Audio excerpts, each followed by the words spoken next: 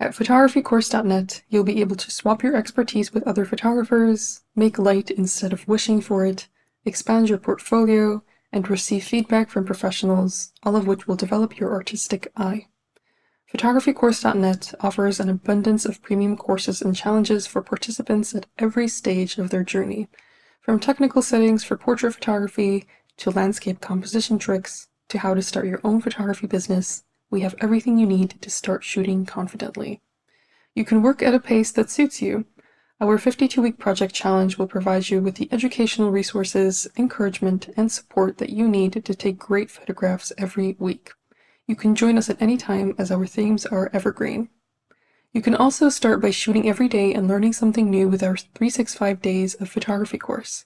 Led by an industry expert who has mentored over 10,000 students, this course will help you take your photography skills to the next level with daily, bite-sized videos. Throughout the process of learning, you'll have access to a community that will provide you with inspiration and motivation. Get encouragement from other photographers every single day. Our current limited time offer comes with a special discount code exclusive to the listeners of this podcast. Get 50% off your first year as a premium member. Claim this discount by going to photographycourse.net and entering the coupon code PODCAST. Come join photographycourse.net and capture more than just a moment.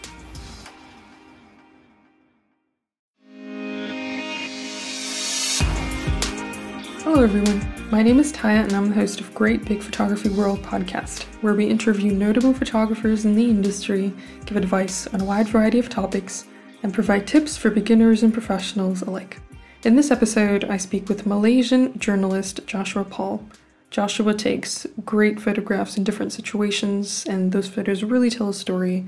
So I'm really excited to share this episode because we talk a lot about journalism as a whole, why you can easily go from taking photographs to being a journalist/videographer, and much more. Please enjoy. We have an amazing community at photographycourse.net where you can meet new people, receive constructive criticism, join photography contests, and much more. In our community, you'll also find a 52-week project that will provide you with weekly educational videos and challenges to help you improve your skills on a regular basis. This is an amazing opportunity for you to not only enhance your skills, but also grow your network and have a wholesome experience as a photographer. We're so inspired by the amazing photographs that our members post every day. When you join our community, you'll be able to make new friends and share your progress with a passionate group of people. None of this would be possible without our members' support, so we're very grateful. In order to keep things running, we're offering exclusive membership plans that will give you access to every part of our community and our premium courses. Use the discount code GREATBIGPhotographyWorld to get 50% off your first year as a member. Go to photographycourse.net/join and use the code GREATBIGPhotographyWorld without any spaces to claim your discount. Joshua Paul, welcome to Great Big Photography World podcast. I'm so happy to have you here. Please introduce yourself to the listeners. Hi, very nice to meet you, Taya. Thank you for having me. And my name is Joshua Paul. I'm a photojournalist/visual journalist as well, based out in Kuala Lumpur, Malaysia. I'm very happy to meet you. When I stumbled upon your work, I was really inspired by the way that you approach your subjects. And as we'll talk about later in this episode, you're also the director of photography now, and you made a career transition, and it's just very interesting to see how diverse your portfolio is. And it was very eye-opening to read some of the stories that you've covered in the past. I'm sure that the listeners will really enjoy finding out more about you. Let's start with camera equipment. What gear do you use? For my camera gear, for my photos, for my stills, I'm still using the Canon, and I'm a bit outdated in my equipment. I'm still running on the Canon 5D Mark IIIs and the 5D Mark IVs. The reason why I've kept on to them is because they just work. It's a camera that's been with me for a long time, and they've been with me, and it always got my work done using these two brilliant cameras. I have the Canon 5D Mark II, so I feel like we're very close as photographers. High five. Yeah, and then for my videography, I use the Canon C500 version 2. They are the cinema line for the camera. So that's the reason why I actually also kept my 5D Mark IV is because I could share the lenses and I could also use the 5D Mark IV for some videography work every now and then. Yeah, it sounds really smart and very practical as well. And you said that you are a photojournalist and the director of photography now.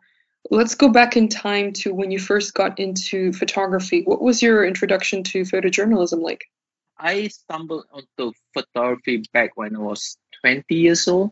I was in university and I had a moment of like, I didn't like what I was doing. And when I was in university, I was actually taking a degree in English literature. Basically, what would that lead me is as a career path, I would end up as an English educator in our national education ministry. So when I was 20 years old, that was when hang on, I don't like what I'm doing, right? And I just looking at other stuff that I want to do. And I fell in love with photography then because I had a mobile phone and I think it was in a Nokia 3320 or 3310. I can't remember what the model was, but it was basically a Nokia phone with a 3.2 megapixel camera. And basically, that was all the photography that I was exposed to for the longest time. So while taking photos with my phone, and I had a girlfriend back then who was a model who just called me out like, "Hey, babe, can you like help me take some photos?" And I was like, but I don't have a camera. And what I did then was like, maybe I should buy a camera because I never had one. I only had my mobile phone.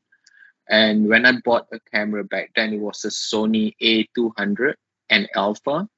And the moment I took her photos, I did her portfolio for her as a model. And then that's when I started like taking landscape photos, just going with the local photography group, like whatever events that they would go to, like motorsports, or I help out friends taking wedding photos, and that's when I started finding out like, oh, I really love photography. And I did some research, find out like what career path there is if I were to choose this route. And I stumbled upon the Associated Press. It's an international news agency. So at 22 years old, after a couple of years of doing photography, at 22 years old, then fast forward, I told myself like, by the time I want to do photos, if I were to be a photographer, my aim is to work for the Associated Press. And that was how it began. What an interesting introduction. So basically, shout out to that girlfriend back then who inspired you to buy it. Yeah. So it was basically just her asking me like, could I help her take some photos? And that was all like took me like, I bought a camera and then I ventured into it and I found out about photojournalism then through my research, finding out like what the Associated Press is. And then I found out there's other news agency, and that prompted me to tell myself like, okay, if I were to do photography, I think I want to do photo. And that's what I wanted to do because that would give me purpose, right, in my photos rather than just taking like, let's just say an event photo or like food menu, commercial photos and all that. And did your dream come true? Did you end up working for the Associated Press? So I graduated from university at 24 years old. I did not straight away get a job at the Associated Press. I didn't know what I was doing. Truth be told, I was just a guy bumming around, being a second photographer for almost anyone for any kind of jobs, where there was wedding, events, concerts. I assisted more senior photographers doing food menu, fashion shoot, magazine covers. So I was doing all of that, just trying to pay my bills while at the back of my head, like AP is the goal. And back then, we did not have internet like what we used to have right now. There wasn't like much of YouTube pages that you could follow, channels.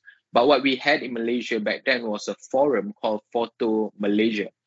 And Photo Malaysia was a platform where all the photographers will go there, share their work, share event outings, photo outings, and everything is all there. And what I did was I started to search for documentary photo journalism stuff. And I bumped into a retired American Japanese who was based out in Malaysia, who was a photographer for all his life, and he used to photograph for the magazine Sphere. Sphere was Far Eastern Economic Review magazine. So I dropped him a message on the page forum, and I just went like, "Hey John, my name is Joshua, and I aspire to be a photojournalist, but I have no idea what am I doing, and I would appreciate you if you could mentor me." And I bugged this guy for the entire month, keep dropping him messages for him to reply to me. And one day he replied, and he said like, "Okay, if you want me to mentor you, all I want from you is a 1,000 words essay." And I just got blown away. I'm like, hang on, I need a photography mentor, not an essay writing mentor. And he's like, "Nope, you write an essay and then we'll have a chat." And the title of the essay that he wanted me to write was, "Why is photos important in journalism?" And it was a very easy essay. The title says it all. And I think this was when my degree in English helped me. So I did write the essay. I crafted the essay. I wrote it. After a week, I went back to this guy and said like, "Hey, John, here's my essay." And when he looked at it, it's like, you are the only guy who have came up to me to mentor who actually wrote the essay. And so because you listened to me, I'm going to teach you now. Like, I'm going to mentor you. I'm like, "Sure, man. Thank you very much." But then I told him, like, "You know what? I have no money to pay you. I have nothing. But if you're willing to mentor me, I'll listen to you." And yeah, so what happened then was he looked at my portfolio then, and the first thing came from his mouth was, "Your photos are shit, man." Yeah. And I just a young 24-year-old kid looking at him like, hang on, what did I do wrong? And the next thing is like, "That's totally fine. But now let's start talking about how to make your photos better." So he mentored me for about a year. We went out shooting, taking photos of like events that happened around in Malaysia, the Indian festivals. In Malaysia, we got multiracial, right? So we try to photograph all the different festivals, and then he would try to teach me how do I write an essay with the photos. So when that happened, and the next thing that happened in Malaysia, I think back I was already, it was 2014, then I was about 27 years old, I think. What happened was the tragedy, the MH370 that happened in Malaysia, the aeroplane that went missing. What an amazing introduction to photography. You had somebody who really cared about you, and before teaching you how to take photographs that really tell a story through photojournalism. And then with the tragedy, of course, I'm sure that was a completely different experience for you as a storyteller and as a photographer. Yep. I will try to connect what I've told you earlier on, what this guy he taught me. My mentor said like photos and words goes hand in hand. So what happened was when MH370 happened, I was ready to work. So I was freelancing for a couple of newspapers, couple of news agencies, small news agencies. I was putting up my photos on like smaller boutique agencies like Nur Photo out of Italy, and then SIPA USA out of New York, I think. So I just randomly started sending out the photos that I take while the crisis happened. And during that, MH370 was my 9/11. It was the breaking news that I needed to get myself out from my comfort zone from doing commercial photographies like events for weddings, brochures, and all that, right? Trying to transition myself from doing commercial work to photo during the breaking news of MH370. And I covered the crisis, the tragedy for 1 year as a freelancer. And during that time, the Associated Press was just looking for a second photographer. So they had a vacancy. And I applied for it using my portfolio of 1 year while I was working covering the MH370. And I guess the gods were on my side. The sun, the stars, the moon was all aligned, and I got the job. So I did landed up working for AP. And as you were photographing the tragedy, as you were working with your mentor, what did you find was the most helpful advice that he gave you during that time? The most helpful advice I got from him then was be different. I think the key word that he kept telling me, be different, do not photograph the obvious. Because when you are a freelancer, you are going against the bigger boys, right? People who are photographing for AP, Getty, Reuters, AFP, that all the major news outlets are there. So the one image that I really did differently than everyone, if you could look at my website, then I had a picture where there were two ladies that were hugging each other. And what I did was, how I really did differently was I worked at night when everyone has left the airport, they have left the hotels where the next of kins are all be in. I stayed back. So I slept in my car, which I parked in the parking lot. I just slept in my car, and then about 9 o'clock in the evening, I'll go into the hotels and just hang around there when there are not many photographers. So that gave me the edge of photographing something that nobody is photographing. And it paid off. What happened was I managed to see a Malaysia Airlines crisis manager. I think I can't remember what this person's role was, but she was consoling a next of kin in the hotel lobby, and she consoled her, and I photographed from the back, right? And the back of her jacket said Malaysia Airlines crisis team, and then you see the next of kin breaking down in tears, and that framing looked like a heart shape where two persons' head was meeting.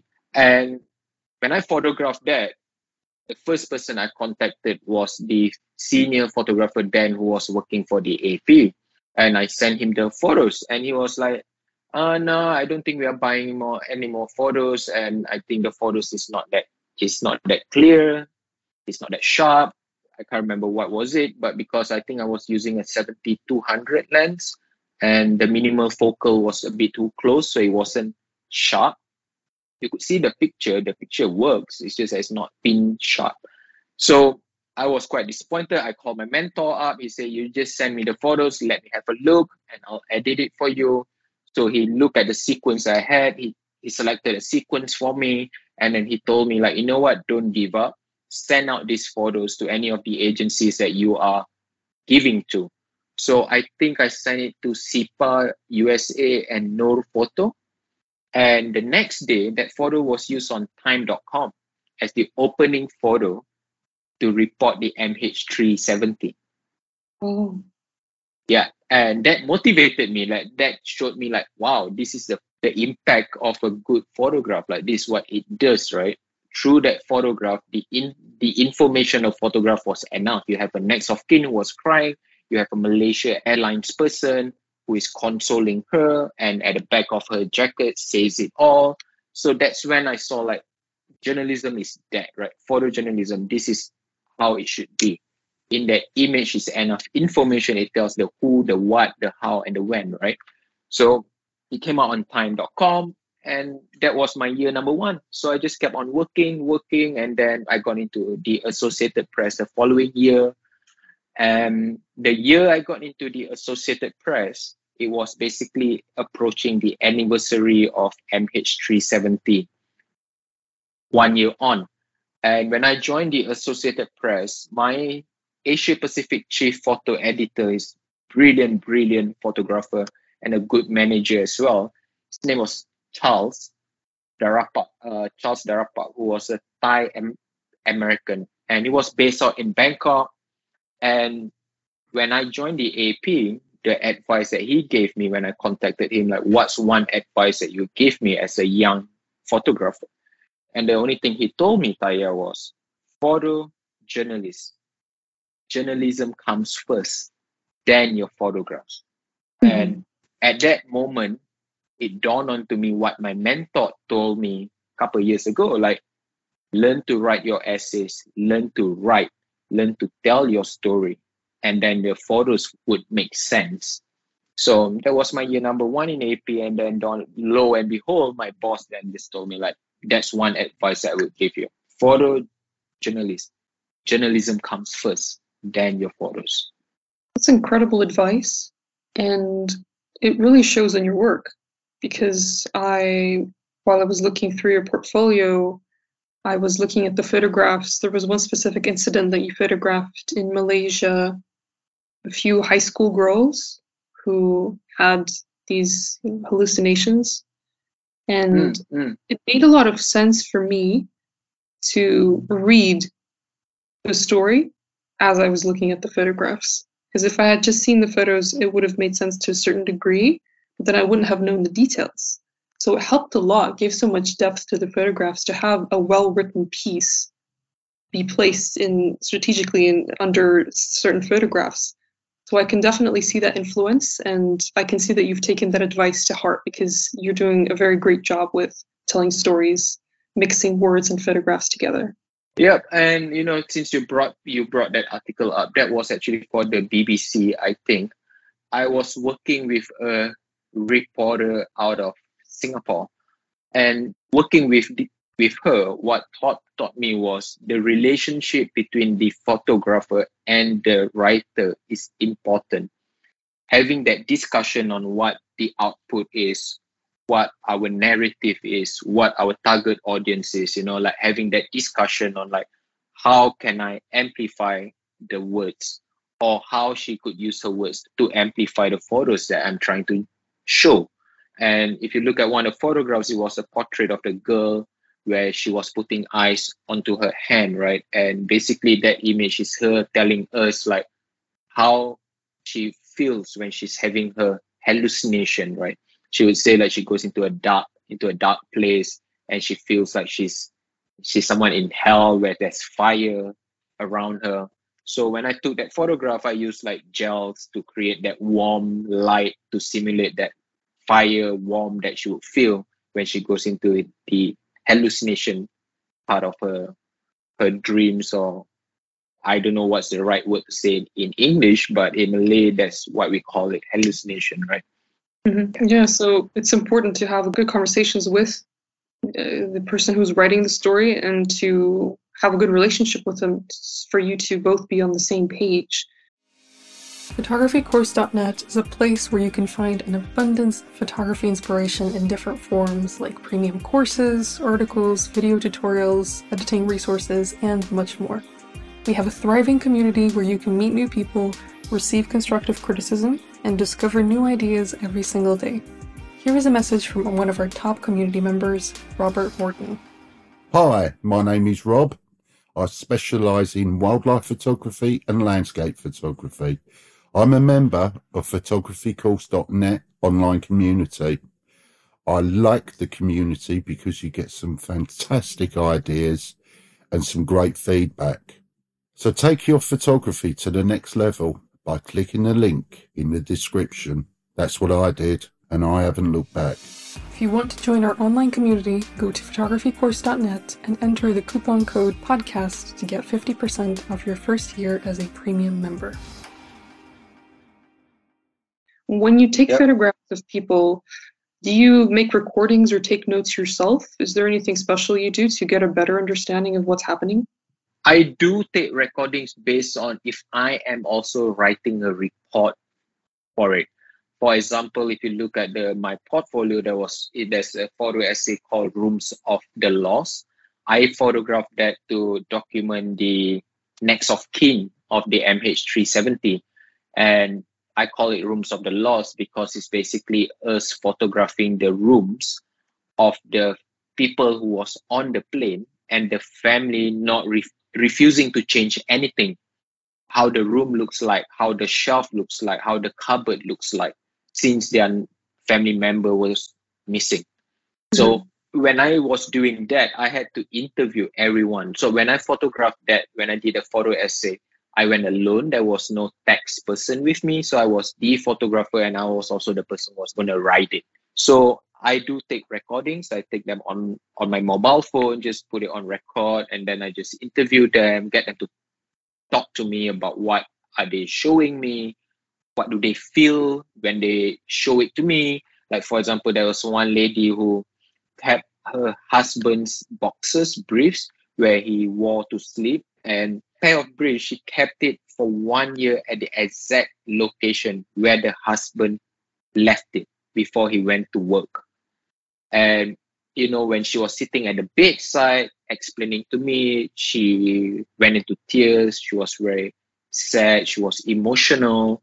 So recordings like that help me remember things more vividly. Like when I want to write my report, or I would want to know like how I want to write my captions in the photos later, so that I have all the information that I need. So yeah, I do take recordings, Taya. And also, I do also take voice recordings for some of the photo essays that I do. Some photos that I do, like some of the projects. If I want to have like a multimedia piece to go on with it. Like a couple of years ago, I was in Indonesia. I joined a workshop then on photo documentary stuff. And what I did was I photographed cockfighting, where the Indonesian men would rear wild chickens, cockfighting, and then they would put it to fights, right, where they would do the illegal bettings. So I know that I want to present the photo essay as a audio visual piece. So what I did was I had a Zoom recorder who recorded the voice of the people speaking to their cocks, right? Their prayers, like talking to their friends when they're putting their bets. So all this voice recording helps when you want to present the work that you are trying to show. Yeah, and if someone doesn't know anything about that and they listen to the recording and they read the words and they look at the photographs, then it's as if they're there in the moment. So you're giving them that atmosphere, that experience, and that's important as well. Oh, I've never heard of that. It's really interesting. Our online photography community is a place where you can grow your skills and learn something new every single day. If you want to join conversations like this one and connect with like-minded photographers from across the world, you're in the perfect place. We have a special discount code for our podcast listeners. We're offering 50% off your first year as an extraordinary or limitless member.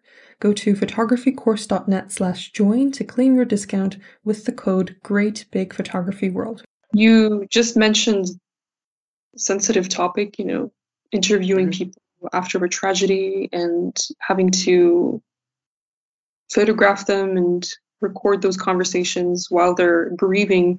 As a photojournalist, what advice would you give to people who have to deal with sensitive situations like that? I think first and foremost that we have to remember that we are all human beings. And whether you are victim or you are the photographer, you are the photojournalist, you are all human beings.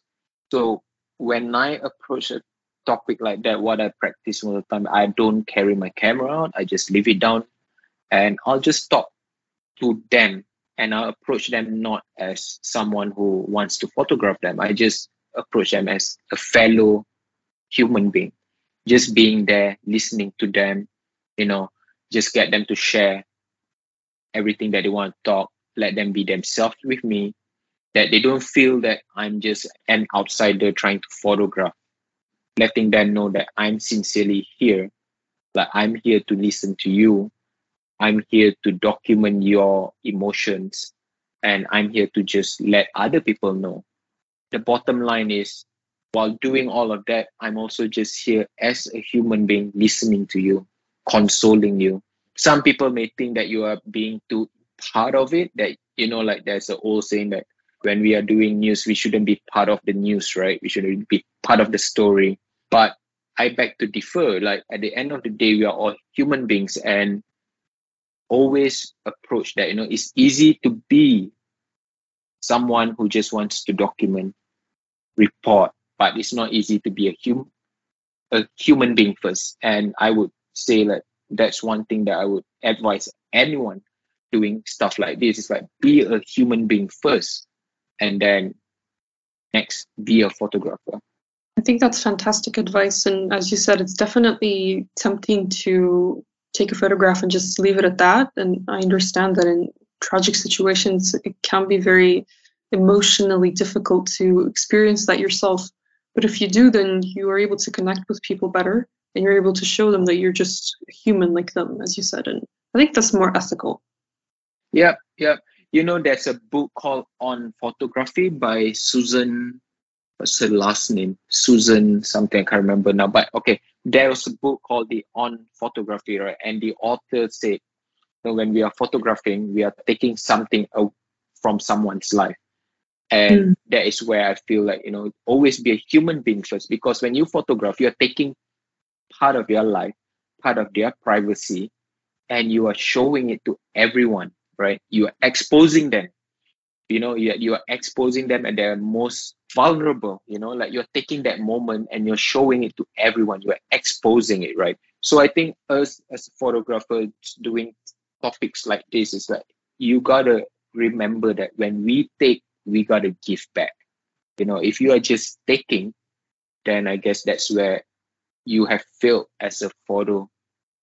You're not just taking away from people. You gotta give it back as well. Yeah, I completely agree with you. I think that's very ethical, and as difficult as it may be for you as the photographer, as I said earlier, it does create a connection, and you give and you take, and there's a balance there that's really important in photography. Because if you constantly take, then what are you really producing as a photographer? You're just taking photos for the sake of it, for money, for whatever. But if you connect with people as a human being, then I think it's just a better way to approach everything, in my opinion. Yeah. Agreed. One of your photographs that you said in which two people were embracing after the tragedy, that was featured on time.com. That was probably one of your first big features, right? That was a huge opportunity for you. After that, who was the next big client that you had? After that, I think before I joined the AP, my next big client was the Australian, the newspaper. I worked with a reporter. Truth be told, I learned a lot just working with this lady. She's a senior trauma writer, if I remember correctly, her position. But she was the senior correspondent for the Australian. I think the Australian is under the Rupert Murdoch Media Group, I think. But it was one of the major newspapers, right? I would say like they were my next big client that I ever had before I actually worked for the AP. Because in my career, I started in commercial photography and then I freelanced for about a year before I landed myself in the Associated Press, which I worked for 3 years. And then after 3 years, I resigned from the Associated Press, 30 years old. And then I've been freelancing ever since. It's amazing. It was very bold of you to do that. I know it's very difficult to go from having, a stable job with a stable income and then choosing to be independent. As an independent photographer, how do you manage your time? Do you have any time management tips for photographers? Honestly, I don't have a fixed formula for it, but what I do is I set my mind to it. Like I work 11 months in a year, and then I take a break at the end of the year for 1 month. And usually I do it from January to November. That's my working time. And then December is when I take a time off. And then I come back to work probably like mid of January. So I think I practice like a very vague time management where I set my mind to it like this is my working period and I will just work. And I will just go all out throughout the period of time. But I do have short breaks in between where I would definitely want to have some work-life balance, right? Like I have time for my exercise, my hiking, my outdoor livings that I like to do, like to go for my motorcycle rides and stuff. But yeah, I think that's just a basic time management that I would have. Like I would set my mind to it, like financially, like I want to earn X amount of money for the year. Like this is what I need to fulfill my obligations and my commitments. And that's what I would set myself to do it. Like I achieve it, and then if I get it earlier, then I go on a holiday earlier. Or if I don't get it that fast, then I just continue working until the end of the year, and then I go for a month's break before I come back to work again. Yeah, it sounds nice because it's flexible. You're not too strict with yourself, but you do have some kind of an idea of what you want to achieve. I think that's good enough. Yeah, I think really, like I guess like we are not in a corporate world, so you don't need like that 9 to 5 thing. But I do spend time like every month I look for a topic, I read up on a certain topic that I want to work on, some issues that I want to pay attention more towards, and that's all I would do. As long as I have a clear sense on what I want to achieve. So my business model then is like I'm running a business, I'm the business where I sell my services as a photographer, a videographer, and once I set myself to it, and that's all I would aim it for. Yeah, it sounds great. And this is something we talked about briefly before I started recording, but you said that you're now mainly focusing on being the director of photography. So what was that career transition like? So after I left the Associated Press when I was 30, I think that was at a peak where journalism was taking a shift again, from film era to our digital age. That was early 2000s, I think. And then at 30 years old back then, that was, I think, 2016, I think. So that was, again, there was a shift in the world where journalism was moving towards more online, right? Prints are dying, in that sense. So when I left the Associated Press, one of my bosses from the video department then told me, Joshua, you should really start looking at videos. And he said, you are already a photographer, you have the background of framing, your composition, and you have done breaking news, the deadlines, the pressure. And he was just like, yeah, I think you should start looking at breaking news videography, And I just told him, but I have no experience. And him being a nice boss, former boss I had, he was like, we'll take you in as a freelance for AP video. And so that was how I did the switch. Once I resigned from AP photos, I was just doing various gigs. I was photographing, I was doing some fixing work as a fixer. And then when there's a breaking news, the Associated Press boss will call me like, hey, we need someone to film this event. So it was basically like trial by fire for me. So it was trial by fire in the sense that there's a breaking news and the boss like, you go film it and I'll try to guide you through it.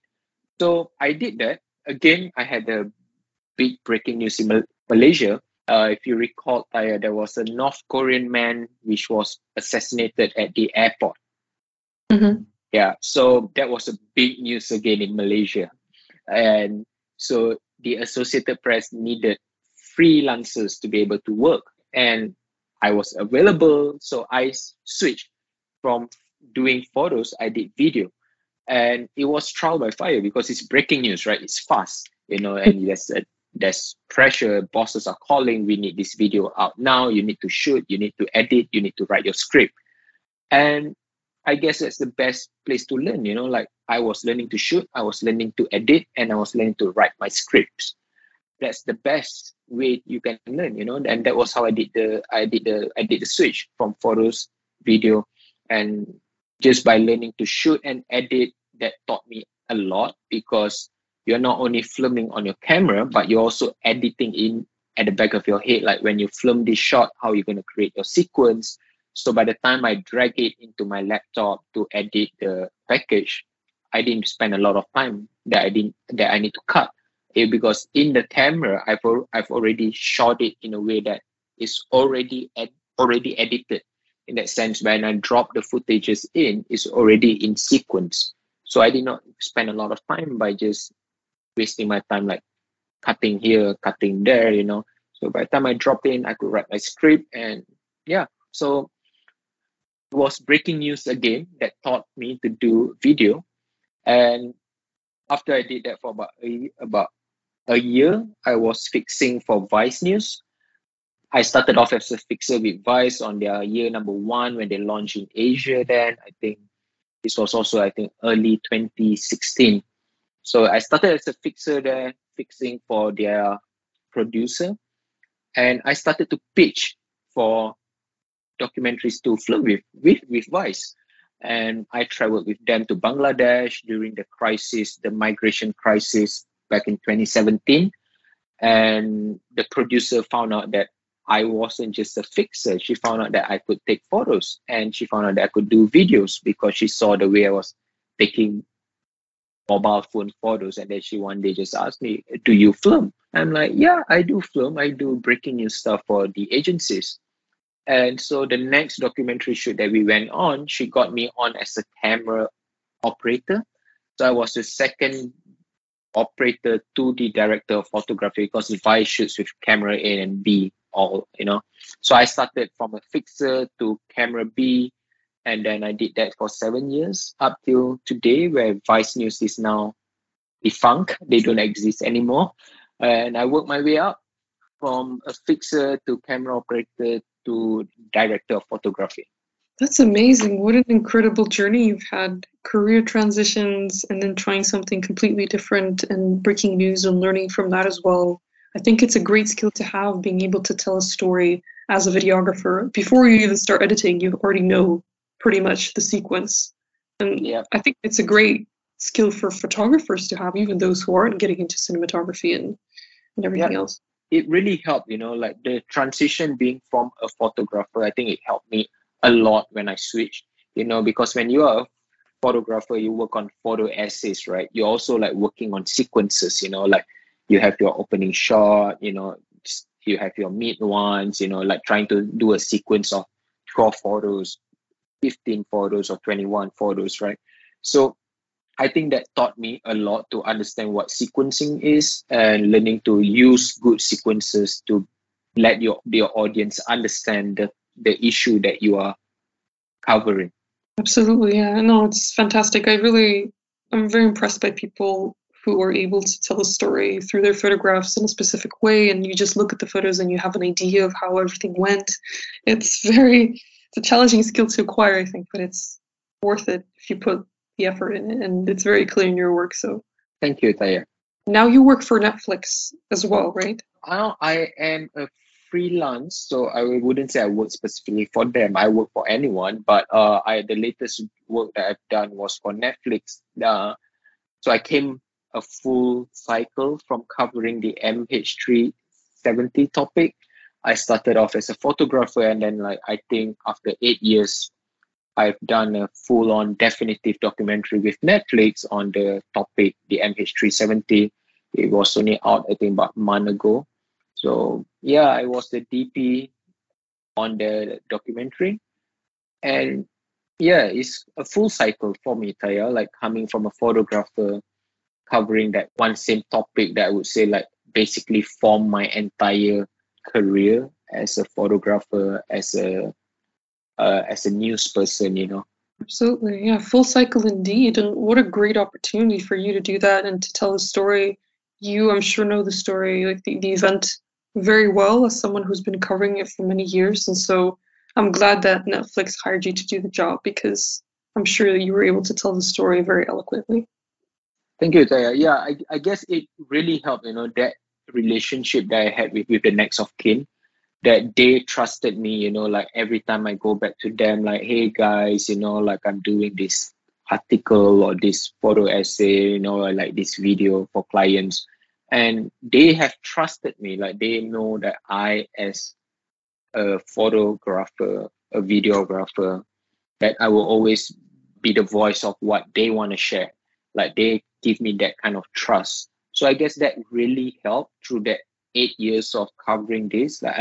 I've built that relationship with all of them, with the next of kin.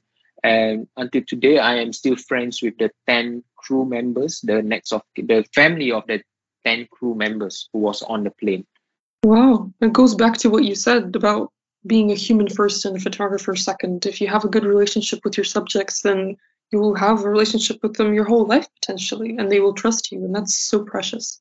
Yeah, it is, having that trust that they would give it to you, then that gives you the access, right, to their life, to what you may want to photograph with, what you want to show. So I guess that really helped, that when we did that documentary, the producers did ask me for a couple of help, trying to connect them with the next of kin that they were looking for. And Helen to agree to the documentary was also, I would say, I would really give it to that relationship that I had with all of them, that trust that I've built. Because I know without that, I don't think they would have agreed to be on the documentary, for a topic that had been dragging on for so many years. And then you go back, getting them to talk about it, and then they get all emotional and sad about it all over again. That's true, yeah. To go back to a memory like that, you really need to trust someone to know that you won't exploit that. Yeah. Yes, I'm really happy to hear that you have a great relationship with them and that you've been able to continue documenting their stories. I'm sure that your empathy has helped them in many ways. As a videographer, as the director of photography, what advice would you give to just photojournalists or just photographers who want to get into videography? Don't be afraid. Try it. Don't be afraid. That's all I could say. Don't fall into that hole, into the black hole where someone would tell you you are killing your craft. You're not being true to your craft. I don't believe that, back to what my former boss who told me, photojournalist, right? Journalist comes first. So I always look myself like I'm a journalist first. The medium is secondary to me. I could do photos, I could do video, I could do text, I could do a podcast, I could do, it doesn't matter, because to me, I am a journalist. I just want to tell all these topics, all these issues that I'm covering, all these kind of stories that I'm in touch with, that's the role that I have, to tell all these stories. So when you are a photographer taking a switch, I would say don't be afraid. Take that leap of faith, because at the end of the day, even a video, right? If someone were to question you, to me, at the end of the day, a video is still a set of photographs, right? If you are shooting at 25 frames, you still have 25 frames in a second. It's still a compilation of photos. It's a motion photo. It's still the same thing, guys. There's nothing wrong about it. So yeah, don't be afraid. Try it out. Do it. I think it's fulfilling, and I would proudly say, I think the career change that I did, that move that I did, is fulfilling because I get to do more what I couldn't do with one set of photos. Now I could have audio in it, I could have motion in it, and I think that's more elements that the audience could understand, could appeal to. That's amazing advice, and I'm so happy that videography is fulfilling to you. I think, of course, it can be more impactful, as you just said, being in charge of music or audio voiceovers and then the moving pictures and all the elements that go into that. That can sometimes be even more impactful than a set of photographs, as you said. And yeah, I think it's so nice that you acknowledge that you're a journalist. You can go in any direction that you like at any point in your life. So I don't think people should ever feel stuck just because they have labeled themselves a certain way. You can be a photographer today and a videographer tomorrow if you think that it's more fitting for you. And it's beautiful that we have these opportunities today as photographers. It's really, really beautiful to me. Yeah. I have one more question for you, and that is, what is the one thing you'd like to achieve in this great big photography world? I think what I would really want is I would like photographers in Asia to have more recognition.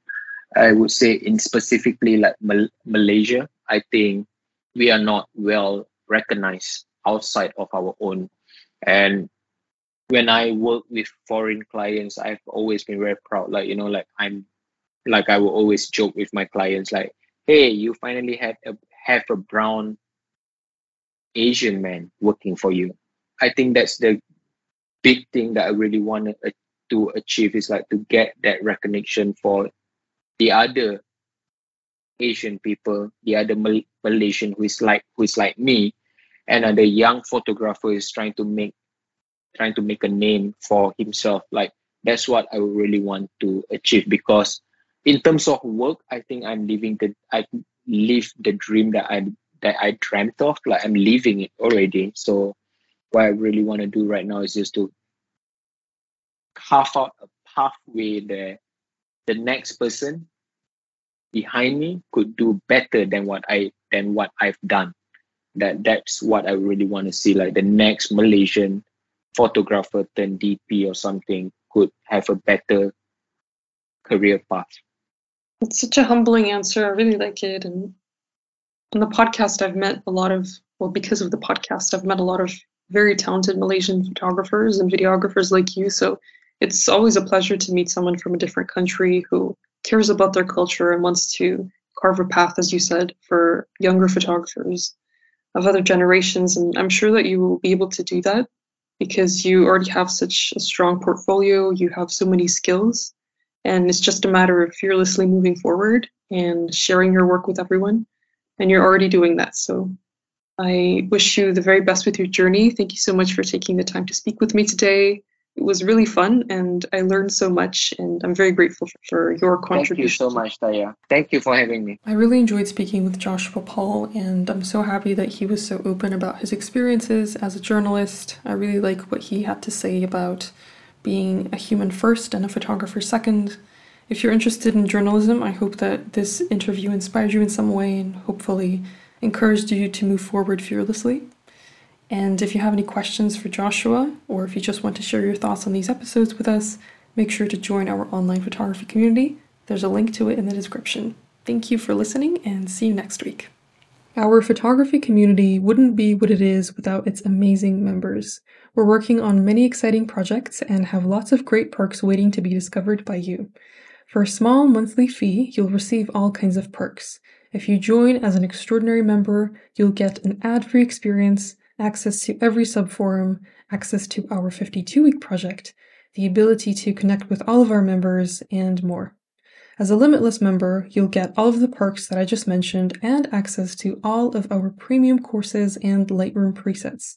This is the perfect opportunity for anybody who wants to elevate their skills without paying thousands of dollars for courses.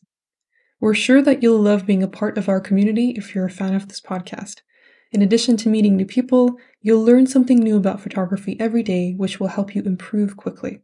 It's also much more fun to take photographs when you have a group of amazing photographers supporting you.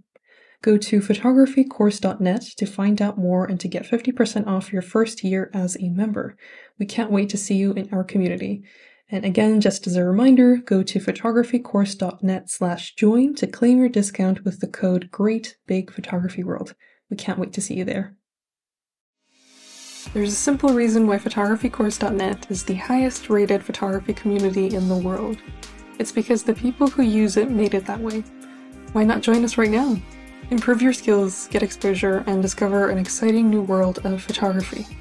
While you're at it, claim your special discount code by going to photographycourse.net and entering the coupon code PODCAST to get 50% off your first year as a premium member.